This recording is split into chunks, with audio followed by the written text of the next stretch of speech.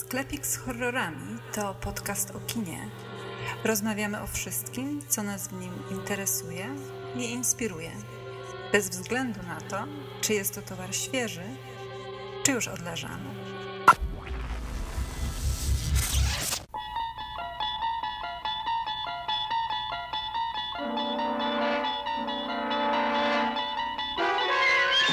You're traveling through another dimension.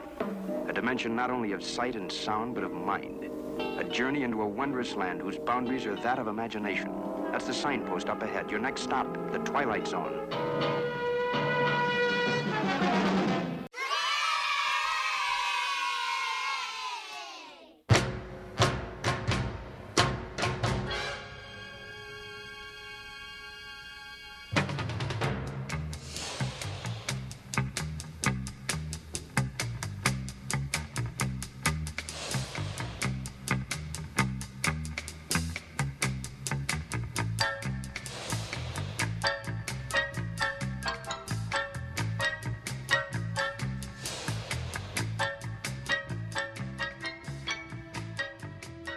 Witam w kolejnym specjalnym epizodzie podcastu Sklepik z horrorami. Nie ma dzisiaj z nami Patryka. Wykorzystując jego nieobecność, znów zaprezentujemy tematy muzyczne z filmów science fiction, z horrorów, również z filmów robionych troszeczkę za mniejsze pieniądze, czyli niskobudżetowych. Pierwszy specjalny nasz epizod nosi tytuł B-Music lub B-Music, jak to woli. Dzisiaj mamy drugą część. Przed chwilą na wstępie usłyszeliśmy tytułowy utwór do serialu Twilight Zone. Rod Serling zapowiedział ten serial. Kapitalny, wspaniały serial amerykański, który co jakiś czas staram się przypominać w naszych podcastach. Ten temat muzyczny został napisany przez Bernarda Herrmana, a jak powiedziałem, pod tło to muzyczne witał nas Rod Serling. Zasada tego specjalnego epizodu Sklepik z horrorami jest podobna jak ostatnio, to znaczy będziemy prezentować 3 utwory, 3 wybrane tematy z filmów, po czym ja będę trochę o tych filmach opowiadał, a bardziej będę po prostu, żeby nie przeszkadzać, mówił, z jakiego filmu te fragmenty pochodzą i będziemy słuchać kolejnych 3 utworów. Zapraszam więc na specjalny epizod Sklepiku z horrorami dotyczący muzyki, kapitalnej muzyki, tak jak ostatnio powiedziałem podczas właśnie tego specjalnego odcinka. Być może ta muzyka zachęci Was do tego, żeby zobaczyć później te filmy. Zapraszam do słuchania.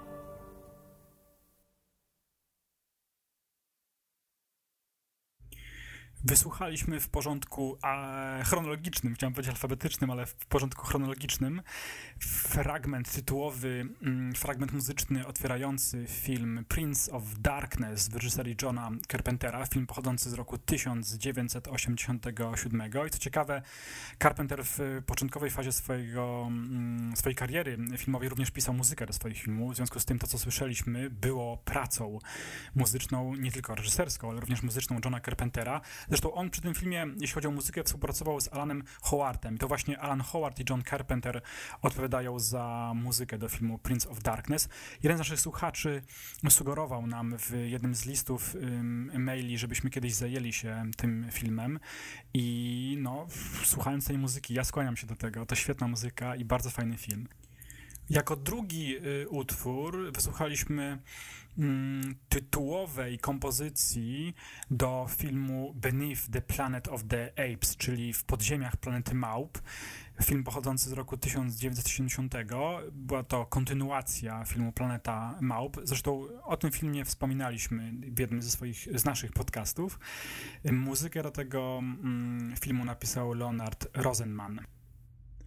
I w końcu trzeci fragment to utwór skomponowany przez wielkiego kompozytora, nie tylko filmowego, Philipa Glassa, który skomponował muzykę do filmu Candyman. I właśnie tytułowy utwór z Candyman posłuchaliśmy, bardzo liryczny, wzruszający utwór, kultowy horror z roku 1992. I kolejne 3 utwory przed nami. Słuchamy.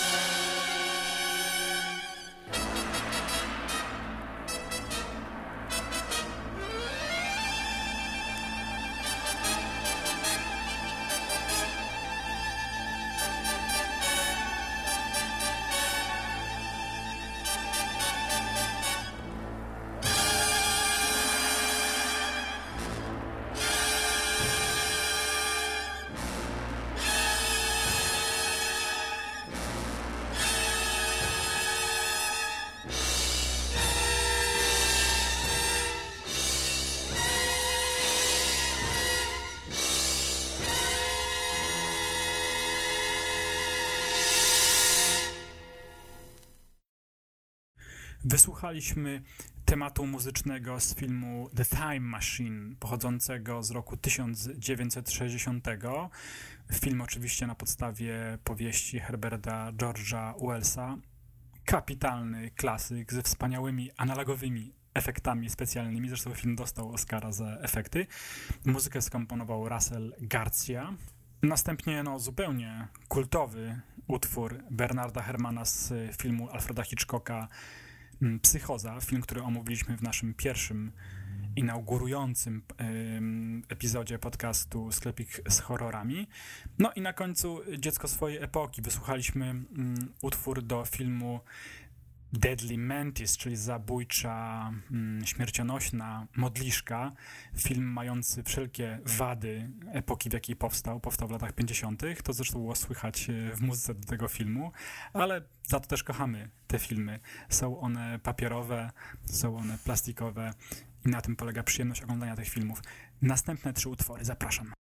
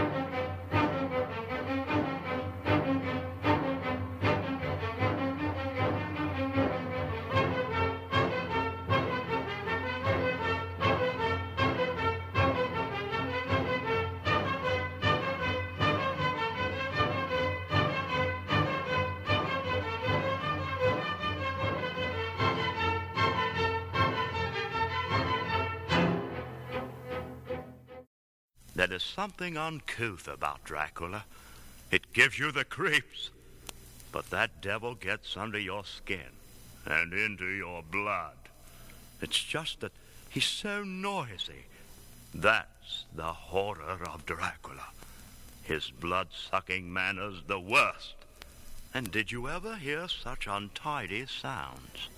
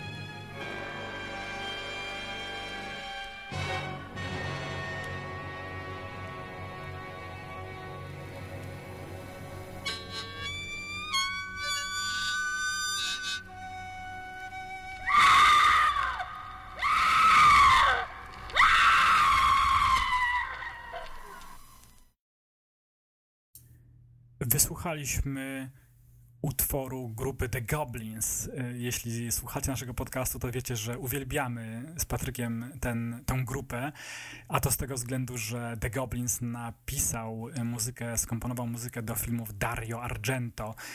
Prezentowaliśmy już Suspirię i można było posłuchać nas zachwycających się muzyką The Goblins. Również w pierwszym specjalnym epizodzie dotyczącym muzyki filmowej prezentowaliśmy fragment muzyki The Goblins z filmu Dawn of the Dead, czyli Świt żywych trupów George'a Romero, a tu przed chwilą posłuchaliśmy The Goblins do filmu również Dario Argento pod tytułem Tenebrae, film pochodzący z roku 1982. Następnie pojawił się główny temat muzyczny do filmu Godzilla, oczywiście do oryginalnego filmu z roku 1954 w reżyserii Hondy, a chciałoby się powiedzieć raczej do Goiri. Muzykę do tego filmu skomponował Akira Ifukube i tu nie mogę się oprzeć małej dygresji. Wkrótce wspaniałe wydawnictwo amerykańskie wyda tą oryginalną wersję japońską Goiri na Blu-rayu, wydawnictwo Criterion Collection. Słuchajcie, to będzie naprawdę wielkie wydarzenie. Jeszcze nie podano daty, kiedy będzie wydana Godzilla właśnie w tym pakiecie, ale biorąc pod uwagę, jak Criterion Collection wydaje filmy na Blu-rayu, możemy spodziewać się, że będzie to wydanie arcyciekawe. No i na koniec mała niespodzianka. Posłuchaliśmy muzyki do filmu Horror of Dracula, czyli produkcji Hammera, pochodzącej z roku 1958. Oczywiście w roli Drakuli nie kto inny, a Christopher Lee, w roli doktora Van Helsinga nie kto inny, ale Peter Cushing. Ale co ciekawe, czy zwróciliście uwagę, kto zapowiedział ten fragment muzyczny? Był to nie kto inny, ale sam Boris Karloff, który w latach 50., bo z tego okresu pochodzi to nagranie, również pojawiał się w studiach nagraniowych i udzielał swojego głosu, bo miał głos bardzo charakterystyczny, również w tego typu przedsięwzięciach. To jest dla mnie osobiście świetny bonus do tej muzyki, czyli Boris Karloff zapowiadający przebój Hammera Horror of Dracula. Słuchamy dalej.